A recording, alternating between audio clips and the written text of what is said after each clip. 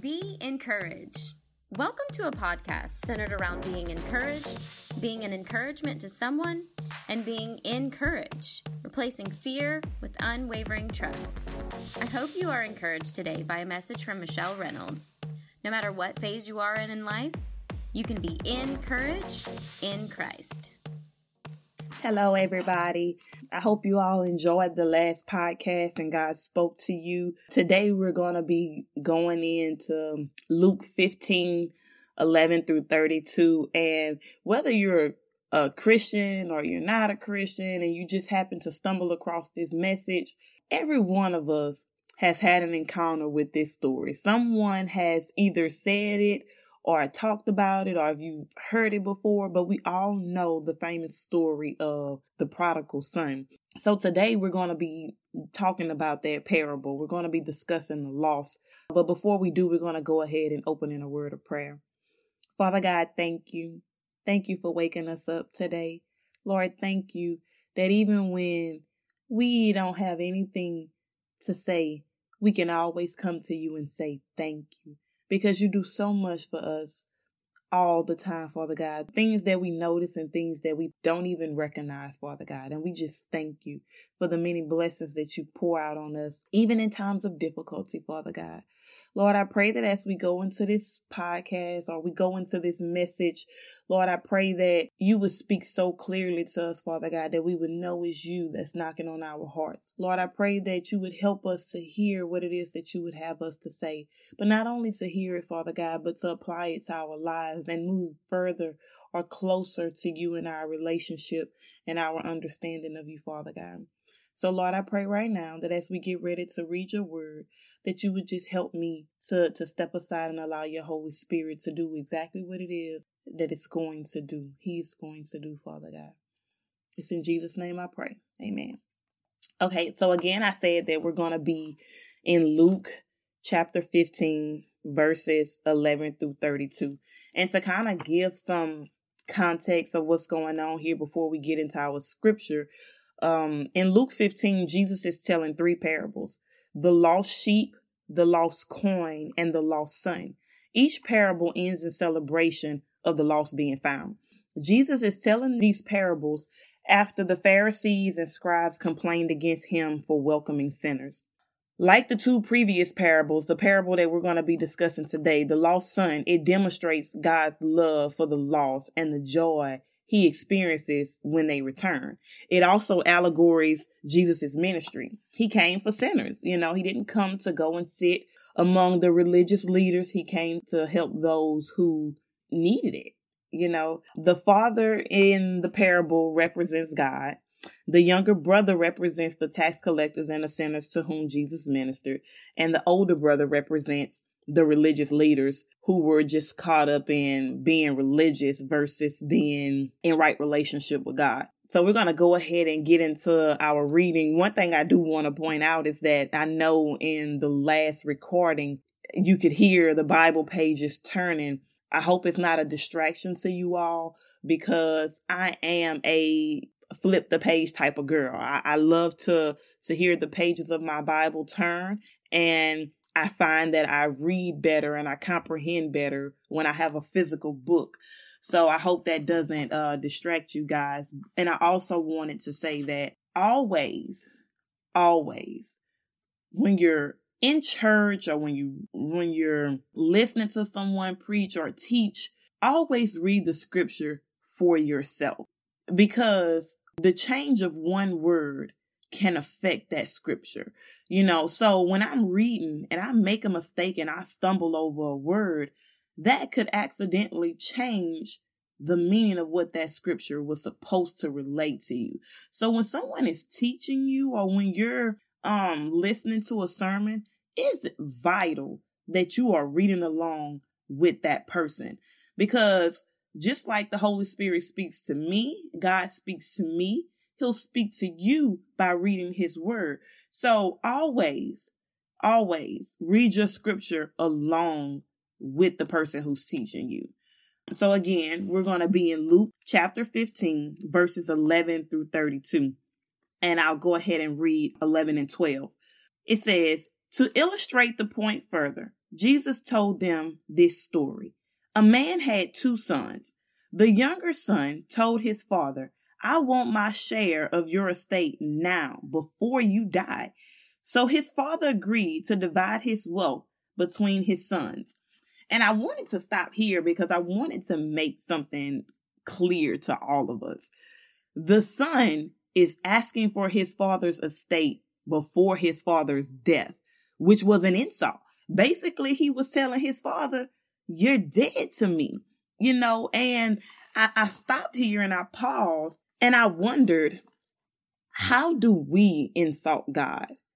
Like, how have I insulted God? Now, I can only speak for me, but personally, I feel like I've insulted God when I didn't trust him in areas of my life. Even after I've seen him do great things in my life, I still didn't trust him with certain areas of my life, and through my sin, through the things that I've done and that I do. I feel those things insult God, and I can't speak for you. That's something that you're going to have to think about for yourself. But I want you to think about, how do we insult God? What areas in our lives are we insulting God?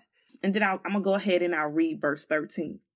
A few days later, this younger son packed all his belongings and moved to a distant land. And there he wasted all his money in wild living. And what's phenomenal about this is that, according to Jews, because he wasted all of his money in wild living and lost his family's property to Gentiles in a distant land, he was disgraceful. And this was grounds for excommunication. So I want to turn back to Deuteronomy chapter 21, verses 18 through 21. And it says, suppose a man has a stubborn and rebellious son who will not obey his father or mother, even though they discipline him. In such a case, the father and mother must take the son to the elders as they hold court at the town gate. The parents must say to the elders, this son of ours is stubborn and rebellious and refuse to obey. He is a glutton and a drunkard. Then all the men of his town must stone him to death. In this way, you will purge this evil from among you, and all Israel will hear about it and be afraid. Wow, my mind is blown.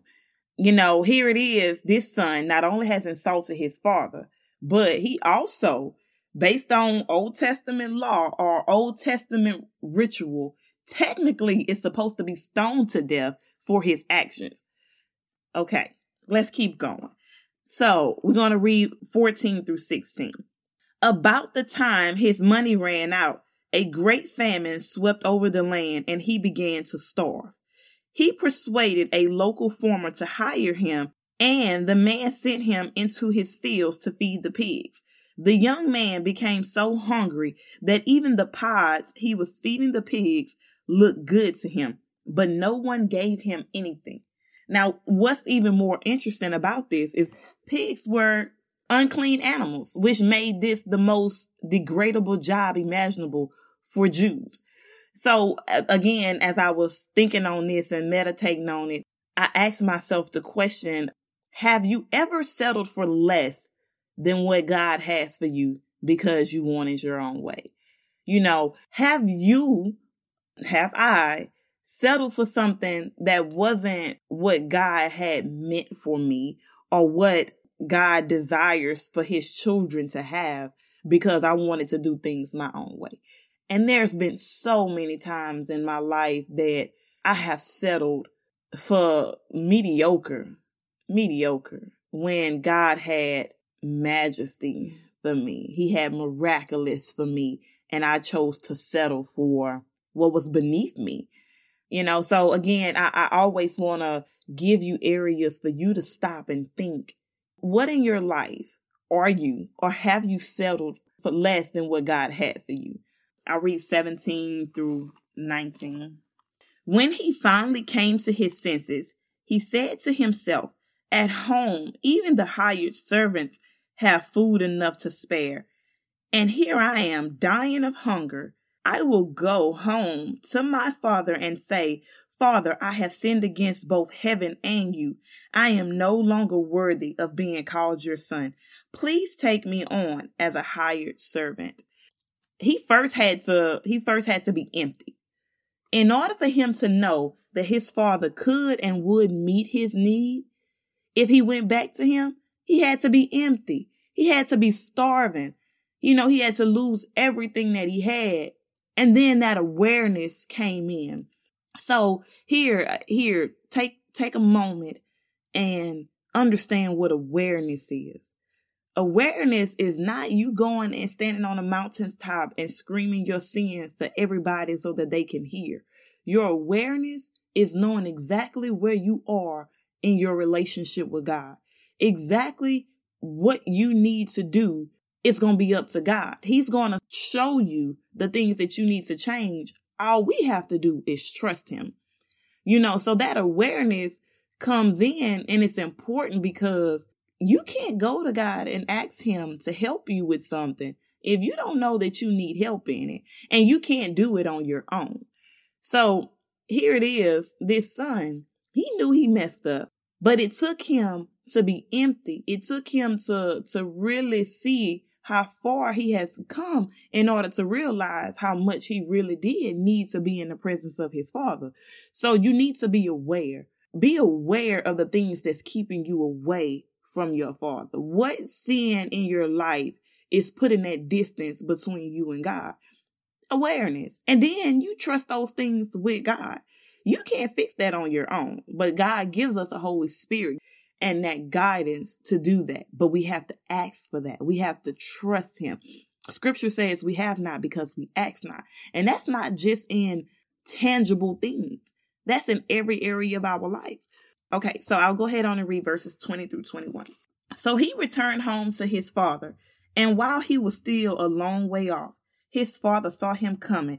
Filled with love and compassion, he ran to his son, embraced him, and kissed him.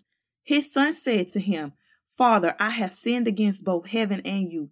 I am no longer worthy of being called your son. His father was watching the role. Wherever his father was, he was sitting and watching, longing for his son's return. He not only was longing for his son's return, he ran to his son, which was considered undignified for the family patriarch. So this dad did something that most people would consider, I guess, undignified. I will repeat that word, something that was beneath him, because he sits at a place of hierarchy in the family in order to go and embrace his son. He came down from his throne to embrace his center of a son, much like what God does for us, what God did for us. Jesus came from his throne to become sin so that way we can become more like him. And not only did he do that, he did it full of joy. He came back with expectation. So it blows my mind at how much scripture reveals to us about God's nature. So the son go ahead and he gives his rehearsed speech, but he's interrupted. In verse 22 and 24 through 24, it says, But his father said to the servants, Quick, bring the finest robe in the house and put it on him.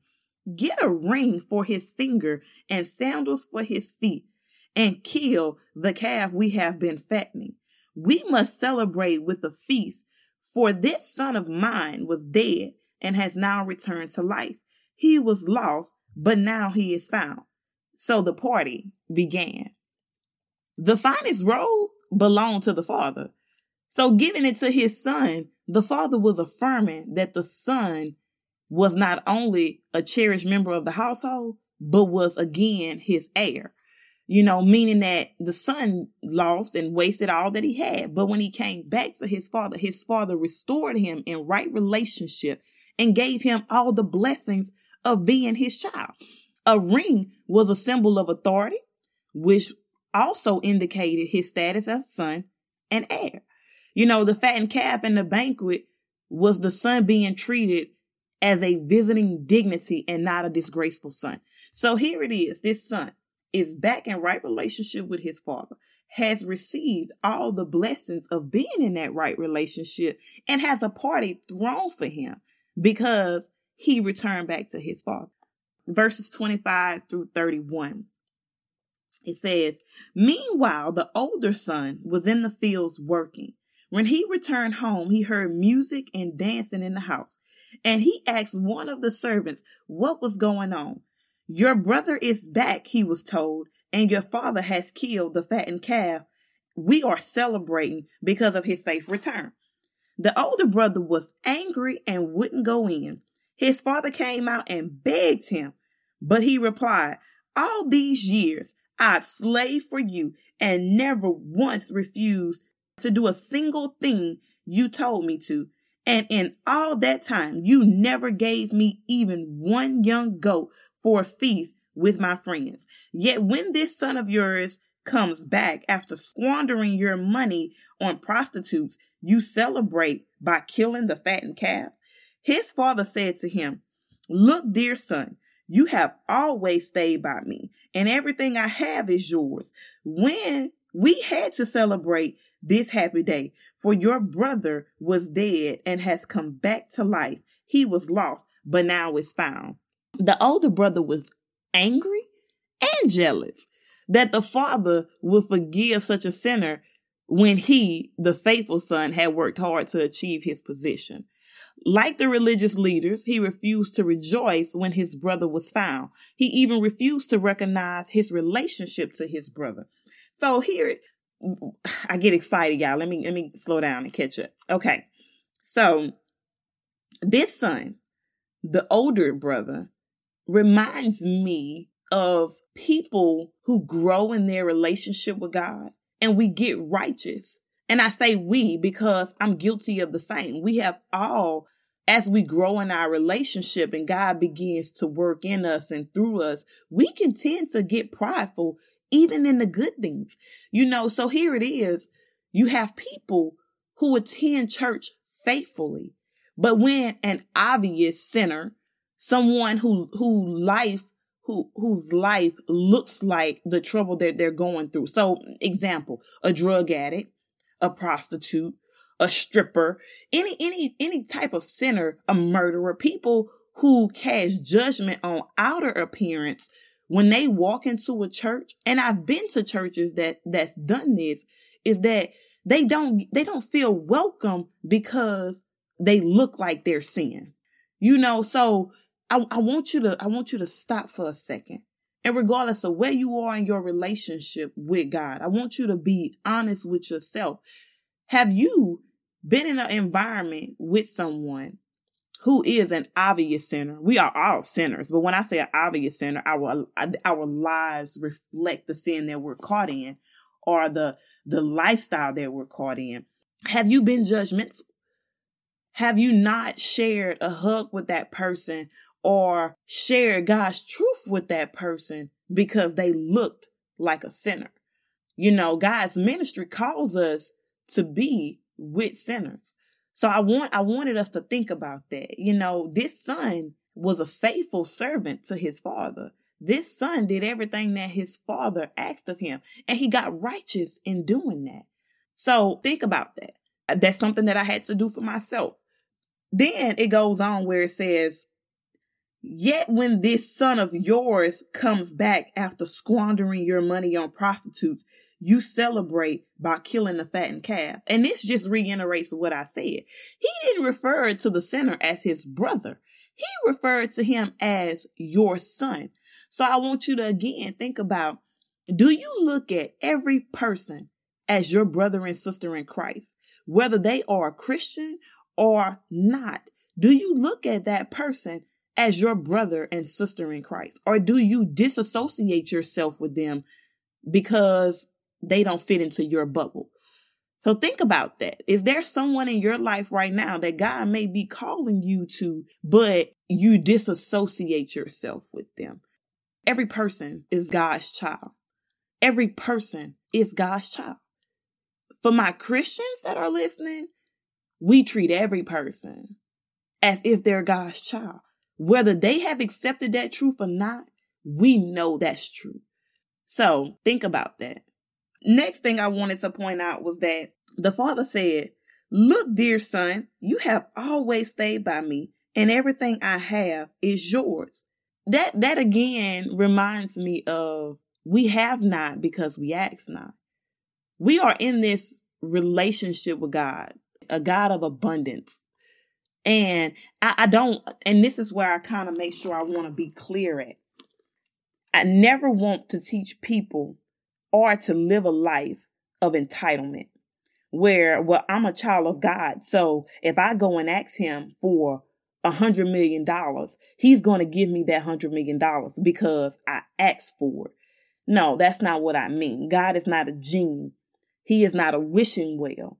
But when you're in right relationship with God and you're seeking God's will for your life, the things that you desire become the things that God desires for you. So when you go to God and you ask for something, it's something that he already wants to give to you. But the more you grow in your relationship with him, the more you understand what to ask for. So I want to make sure I want you to understand that. Each one of us, again, like I will say, are a child of God, meaning we are a child of a king. So that we are supposed to live in abundance. We are supposed to live in the richness of being in right relationship with God. Those riches may not always be the things that we consider to be rich, like money, a nice car, a nice house. Those things do not equate the value of the richness of God. The richness of God can be peace of mind that's beyond understanding. A heart that forgives other people so you're not carrying the burden of hatred in your heart. God's way of blessing us is not always monetary or tangible. So I wanted to make that clear. But at the end of the day, your Father knows your needs and he wants great things for you. So you have not because you ask not. All right. So I'm going to go ahead and close us in prayer. And that's it, y'all. I love y'all. So let me go ahead and pray. Father God, thank you so much for this message. Lord, I pray that your people hear clearly from you, Father God. Thank you for giving me the joy of reading your word and desiring to know more about you, Father God. Thank you. I pray that every person would gain something from this message, Father God, that helps them in their relationship with you, Father God, and their relationship with others. And Lord, I say thank you. In Jesus' name I pray. Amen. Thanks for listening. We hope this message encourages you today. Please share and come back next week for another episode of Be Encouraged.